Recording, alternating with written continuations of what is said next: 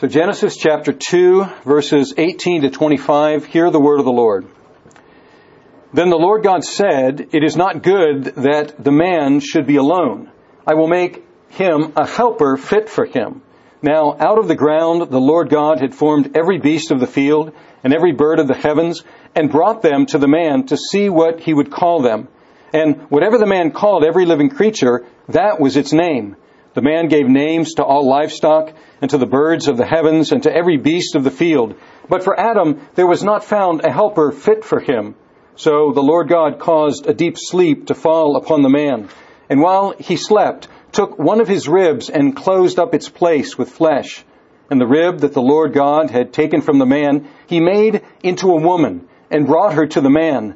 The man said, "This is at last bone of my bone and flesh of my flesh. She shall be called woman, because she was taken out of man. Therefore, a man shall leave his father and his mother, and hold fast to his wife, and they shall become one flesh. And the man and his wife were both naked, and were not ashamed." Let's pray. Now may the words of my mouth and the meditations of our hearts be acceptable in your sight, O God, our strength and our Redeemer. Amen. As you know, typically in our church, what we do is we go through books of the Bible. Over these past year or so, the Gospel of John, Malachi, parts of Acts, most recently 2 John, 3 John, and Jude. But every once in a while, over the course of my 30-some years of ministry, I take a break from preaching through books of the Bible, and I do a topical series. And one of the topical series to which I come back repeatedly is a series that has to do with relationships, and in which we look at different texts from the Bible that focus on certain key relationships. Now, it hasn't been that urgent in the last couple years of our church to do a series that focuses on marriage and family, and the reason is because we hardly had any families. We started our church with some young families, but young families have the tendency to get opportunities elsewhere and move away. And so after a year, all of our young families with their children moved away. And instead of having a children's ministry, we had a child's ministry with only one left. We had folks like me who were empty nesters, been married a long time. We had a number of mature adults who had been married in the past, but no longer. And so we really did not have that much in the way of families coming up and saying, how do I do this marriage thing biblically? How do I build my family biblically? But little by little, the Lord has been bringing to us, first of all, some young unmarried people who have, some of them gotten married and others would like to be married. And then He began to bring to us some young families or some young couples who are thinking about this question of family. And so now it seems appropriate to look at some texts that are key texts about what God's design is. And we start back at the beginning in Genesis, this account of creation, the creation particularly of the woman, and by creating the woman, God also created the institution of marriage. Now, this text is key, and we know that it's key because when the opponents of Jesus gave Him a test about marriage, He went back to first principles. He went back to this text. When Paul was describing what marriage is, he went back to this text. And so we know that this text is a foundational text if we are going to understand what marriage is. And also, in our day, in which the biblical idea of marriage has been challenged from many, many different directions, it's important that we as believers go back to the Word and to these first principles and ask what is marriage and what is God's plan for marriage. That way we can evaluate biblically the ancient and the modern challenges to biblical marriage. Now, this text begins with a shocking statement. And it begins with a real surprise in verse 18. Then God said, "It is not good." Now that should surprise us if we have been reading the creation account, chapter 1, because there is a repeated refrain in chapter 1. where God makes something on one of the days, and then He sees that it was what? Good. And good, and good, this repeated refrain. He makes that work of that day and then declares that it's good. And then He gets to the end of it and He says it was very good. And now we find this shocking statement that there was something in creation that was not good. But I want you to see that what was not good was not a thing. This not good thing was actually not a thing. It was a no thing. It was an absence. It wasn't a defect of creation. It was something that did not yet exist in creation. And that no good, no thing was the absence of a companion for the man. It was not good that the man be alone. Now, those who are unmarried and would like to be married feel the weight of this perhaps every day and throughout the day. The no goodness of not having a companion, an associate to go through life together. And we will get, as we develop this series, to this question of singleness and God's purpose and so on. But we see here that this was the first thing. And so God proposed a solution to fill this absence here. And what He says is, I will make a helper fit for him. A helper suitable for him. Now, this is a unique description. Helper suitable, or a fit helper. We don't find this anywhere else in Scripture. We find it only here in verse 18 and in verse 20, which makes it a bit difficult because there's no other reference point about this description. It's a word with a prefix on it, and it is like. I will make a helper like, but it doesn't say like him.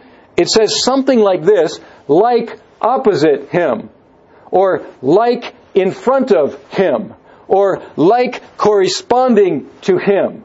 And so it seems what's going on here in this compound word, this word with a prefix, like opposite, is that it emphasizes that there is a similarity, that there is a sameness, because this helper will be like, but then there is a difference as well. This is not an identity. This is someone who is in front of. This is someone who is opposite to him. And so it's not inappropriate that we talk about the opposite sex. That's built in here, but there is a similarity, an equality, and there is a difference as well with this helper. Now, some people might bridle a little bit at this calling this one whom He's going to make a helper. But this is not a denigration in the least. It is actually very significant the way this is described here, because usually this word, I think 16 of the 19 times where this word appears in Scripture, it refers to God. God is the one who is par excellence. He is the helper. And what is the helper? What does the helper do? Is a helper weak? No. A helper is strong. A helper has something to offer because something needs to get done and someone needs help to do it. And that's important here, that this one whom He will create for the man is called a helper, because that presupposes something. It presupposes that there is work to be done, and the man cannot accomplish that assigned task by himself. And we find out what that work is if we go back to chapter 1, verse 26, 27. Then God said, let us make man in our image, after our likeness. Let them have dominion over the fish of the sea, and over the birds of the heavens, and over the livestock, and over all the earth, and over every creeping thing that creeps on the ground. So God created man in His own image. In the image of God, He created him. Male and female, He created them. And God blessed them. And God said to them, be fruitful and multiply, and fill the earth, and subdue it, and have dominion over the fish of the sea, and over the birds of the heavens, and over every living thing that moves on the earth. That is the commandment that humanity was given, and it was impossible for man by himself to do that. That's why male and female were created. And man needed help here to do that. So, Now, we have this kind of unusual, perhaps, presentation of the animals. There's something of an interlude here. God says, I'm going to make a helper fit for him, but then he doesn't do it right away. He parades the animals before Adam. And it says in verse 19, now out of the ground the Lord God had formed every beast of the field and every bird of the heavens and brought them to the man to see what he would call them. By the way, if you've gone to university and taken a religion course or even in high school or something and looked at Genesis and you've heard, well, there are two creation accounts and they're contradictory creation accounts. No, they aren't. This is a backing up and filling in the data here. And so this is not another creation account. This is going back and looking in more detail at the creation account. And it goes back and remembers that God had created these animals out of the dust of the earth, and He brought them to man to see what He would call them. Now, this is a change as well. Because if you go back to the first days of creation, God creates something, and then God calls it by name. God calls the day, day. And God calls the night, night. And God calls the earth, earth. And God calls the heavens, heavens. And God calls the sea, seas. God is the one who names things in creation because He is the creator thereof. And here He brings the animals before the man to see what the man would name them. And here's another surprise. Why doesn't God name them? Well, because now He's made the one whom He's left in charge of creation. And we could, with some imagination, we could imagine the scene a bit where God brings the animals. Let's say, pick whatever you want. Elephant? Well, that's what we call it. He brings this huge creature with this skinny tail, the trunk, the tusks, the flappy ears, the enormous legs. And you would expect Adam to say something like, "What's this? What do you call this?" And then the reply comes, "That's your job. You decide. I'm leaving you in charge of that." And then the man says, "Elephant." And guess what it is? It's now constituted an elephant. Now, I obviously wasn't speaking English, and we're using some imagination here, but you see the transfer of power that's going on here. That God has said, you are in control. I've made you, and now you are in control of naming the animals. And so what does this do? This interlude here, it emphasizes the job that Adam had to do. Now, it emphasizes another thing as well. It emphasizes Adam's, I keep calling him Adam, we'll get to that in a sec, the man. It emphasizes the man's aloneness.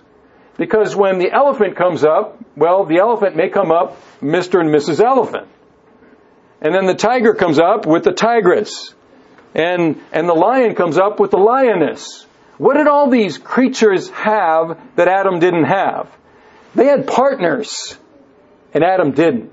And so it looks like it's emphasizing the job that the man had to do, and it's emphasizing the aloneness of the man up to this point in doing that job. So this prepares the way.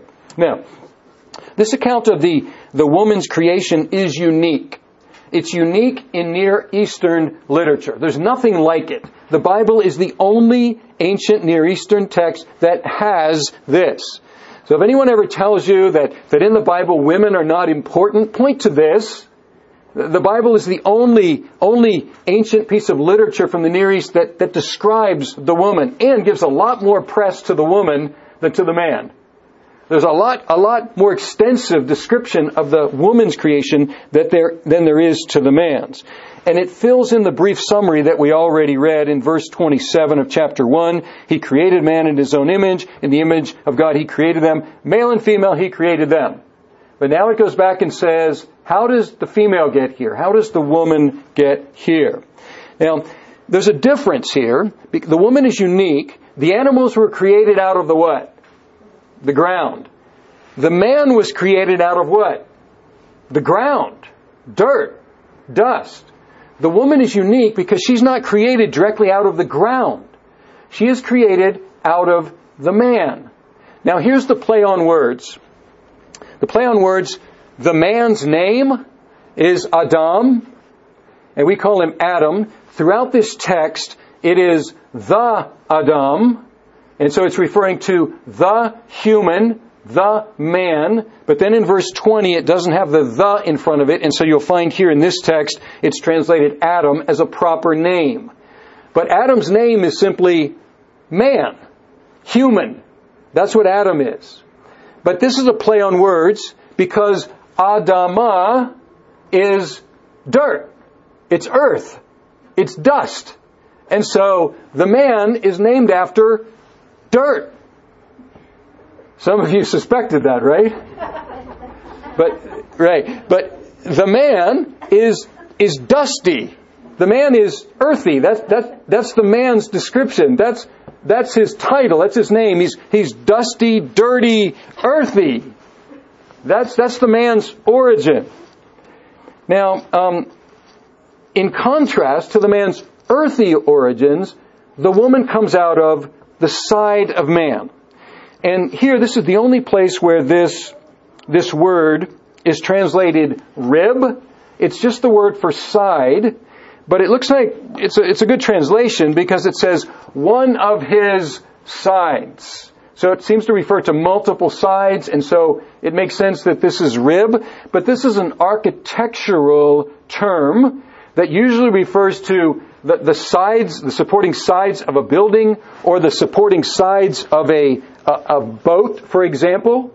And so it's fine to translate this rib, but hear the architectural imagery here, because he uses another one that is almost unique, a verb. So the Lord caused a deep sleep to fall upon the Adam, the man, and while he slept, God took one of his sides, closed up the place, and the rib that the Lord God had taken from the man, he made, and you'll see a footnote here, he built. He built the woman. And so she's built out of the side of the man. And this is architectural imagery, and it's almost unique in Scripture. There is only one other time, it's in Amos 9:6, where this word built is used to refer to God's creative activity. One commentator, reflecting on this architectural imagery, says this, that it indicates beauty, stability, and durability. And I think that's what's going on here. That this is a work of art that God is doing here. This is an architectural project that is the magnum opus here of God's creation. The woman. He built the woman out of the side of the man. And certainly Adam was impressed. The man was impressed. Because God took the woman to the man, and once he wakes up, he sees a woman for the first time, and he is overwhelmed. He really liked God's construction, his building. He was impressed, and he composed a spontaneous hymn, song, poem in verse 23. And it starts with, at last, or now, or finally. And we can think about all those animals that came parading before him, and we can understand the man's excitement. He says, finally, now, at last, this is bone of my bone and flesh of my flesh.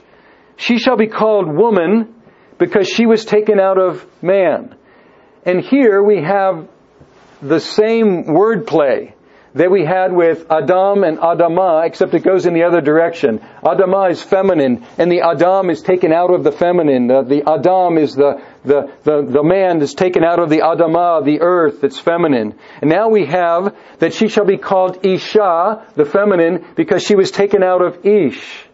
And so it's the same sort of wordplay here. And what we have here in this wordplay is something that's very important, and particularly these days, when there's been a great deal of confusion about what is a man, what is a woman. And I want you to see something here. If you go back to chapter 1, verse 27, it uses different words, and it refers to God making them male and female. Male and female. So they're a biological male and a biological female.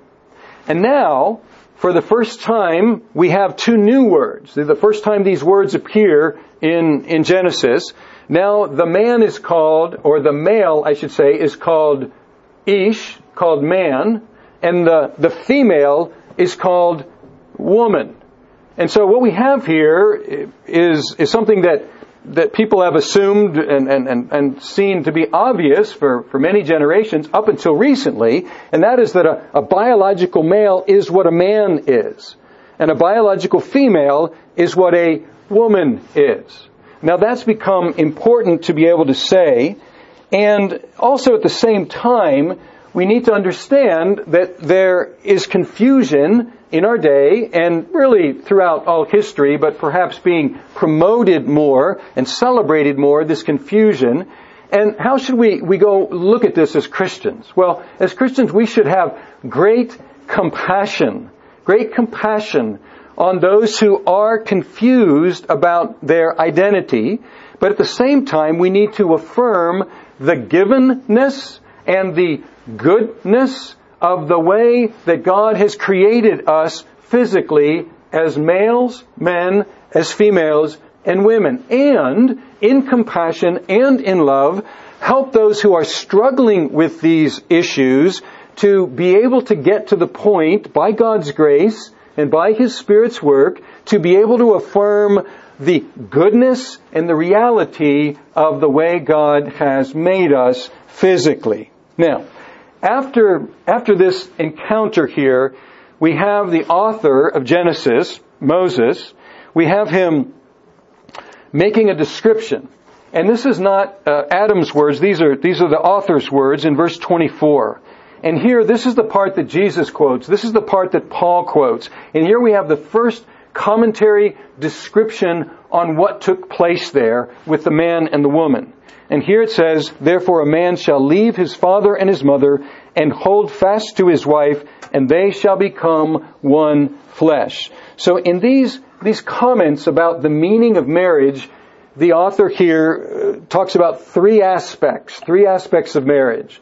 And we could label these aspects independence, permanence, and fidelity or faithfulness. So independence. The first thing is, and by the way, we know this is a comment not so much on the man, first man and woman, because it talks about a man doing what? Leaving his father and mother. Well, the first man and the first woman didn't have father and mother. So this is a comment about a permanent institution. Therefore, a man shall leave his father and mother. So there's independence, establishing an independent household. Now in the West, we don't really have to emphasize that much, because we're of the idea that our children grow up to be independent, but in many cultures that has to be emphasized, because the idea in many cultures is the elders continue to control the lives even of the newly married couples. And by the way, that's something, when that happens in our culture or any culture, it's very damaging to the marriage if they're not able to establish an independent household. So that's the first thing. And that also has some economic implications, doesn't it? If you're not economically ready to establish an independent household, you're not ready to form a marriage either. So there's some independence here. That's the first thing. The second is permanence. He unites himself to his wife. Here, I think it's translated, let's see. It says that he holds fast. The idea is he sticks himself. The old language was poetic. Leaves and cleaves.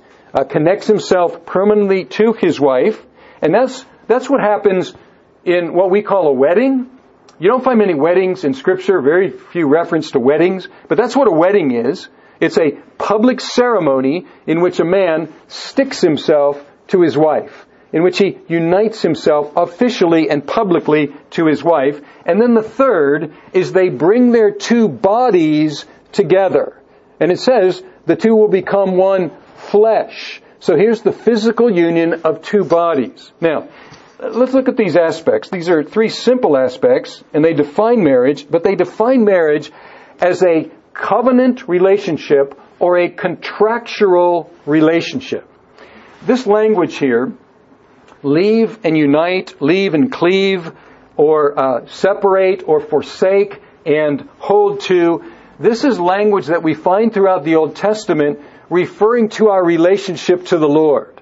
And there's a constant call to the people of God. Do not forsake, it's this word, do not forsake the Lord your God. Do not leave the Lord your God. Do not abandon the Lord your God. And so this is covenant language when it says that the man will forsake, leave, abandon his father and mother, of course continuing to honor them, but it's saying that there's a covenant relationship that's changing here. No longer under this covenant structure, but coming under another covenant relationship, that a contractual relationship.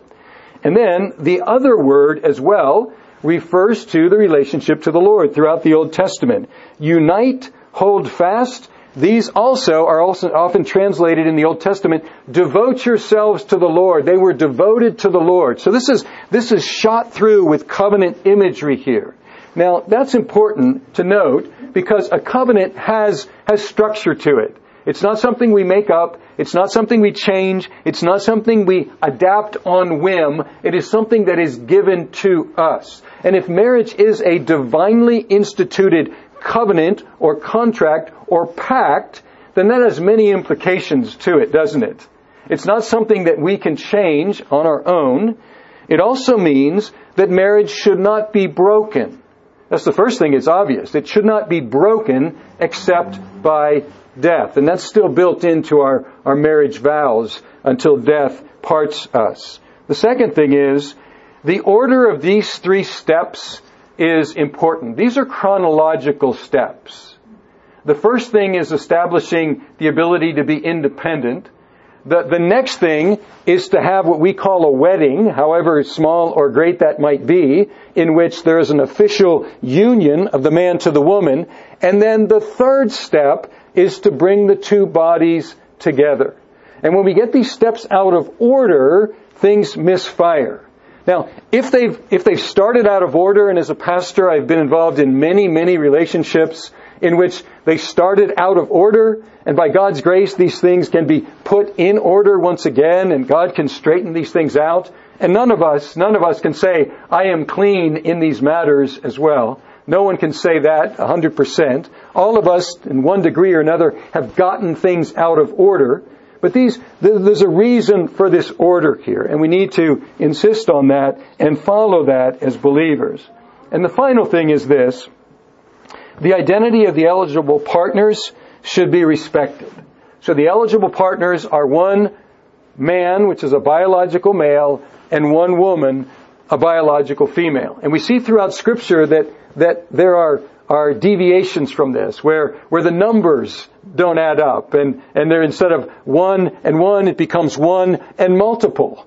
And that's the first deviation. And then there are other deviations as well, but all of those are deviations from the good plan of God here. Now, if we're distressed by the deterioration of marriage in our day, and you often hear that kind of lament among Christians, then what should we do about it? And this is the takeaway. And that's this: we should have good marriages. We should work on our marriages. That's what we need to do. This is not so much a call to march in the streets. Maybe you'll be called to do that as a citizen of your state or the United States, or whatever you might want to do in terms of legal questions. But really this is a call to Christians. If we really want the world to see the beauty of God's creation, the beauty of what He made, there is one very, very powerful way, the most powerful way of all to do that. And that is to have good marriages ourselves. And that's the plan for this series that we're going to be doing. It's not going to be all about marriage, but we're going to start with marriage. That's the goal. That we would have marriages that people would stand back and they may say, I hate what you believe. I don't believe a word of what you believe, but I want to have a marriage like yours. I don't know what it is about you, because I can't understand, because I despise your faith, but I love your marriage. And maybe there's some connection there between the two. Would you please tell me, would you please explain to me what it is that you have that everyone else is looking for and that I'm looking for as well? That's the call for us as believers. Now, a lot is at stake here.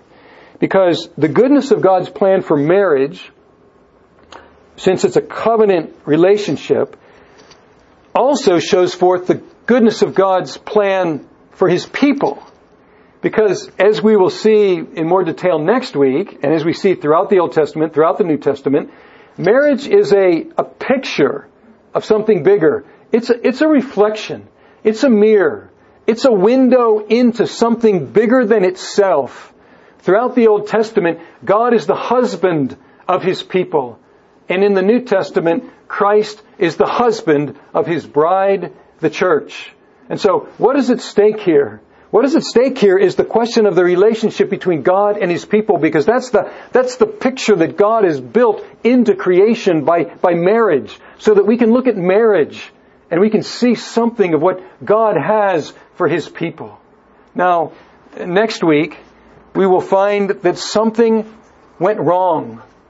Something went wrong in that initial relationship that God had set up between Himself and His people, the divine husband and his beloved bride. Something interfered there. And that something that went wrong was on the part of the bride going astray from the husband. And not only did that affect the relationship with God, but it also messed up the marriage relationship. And it does to this day. And we're talking about the entrance of sin. We'll look at this next week. And we'll also look at another text. Now we'll go to the New Testament next week. But I want to give you a preview of this, because this is really what marriage points to. And that is this amazing message that this God, estranged from His beloved wife because of that wife's unfaithfulness, this God who made all things became Adam. This God who made the earth became part of His creation. He became human. He became Adam. And as Adam, as a man, He gave His life for His beloved bride. And even shockingly, the second Adam was buried under the Adamah for 3 days under the earth and rose again, so that He might give life to His beloved bride, forgiving us for our rebellion, restoring us in His ways. That's the good news. And that's the message to which marriage points. And so our goal in this is not only to learn theoretically about marriage, but to have marriages that people can look at and say, now I understand how much Jesus loves His people. Now I understand the glory of being part of His church, the bride of Jesus Christ. That's the goal, that our marriages would show forth the good news about Jesus. So let's pray. Our God, we thank You for this opportunity to start the year going back to first principles. And while we're concerned about what's happening in our world and the denigration and modification of marriage, the rejection thereof, Lord, more concerning for us is the state of Your church. And we pray, oh God, that You would start with us as we think about marriage, and that You would work in our marriages, oh God, that we might have marriages that show forth Your love, that show forth Your grace, that show forth the gospel of Jesus.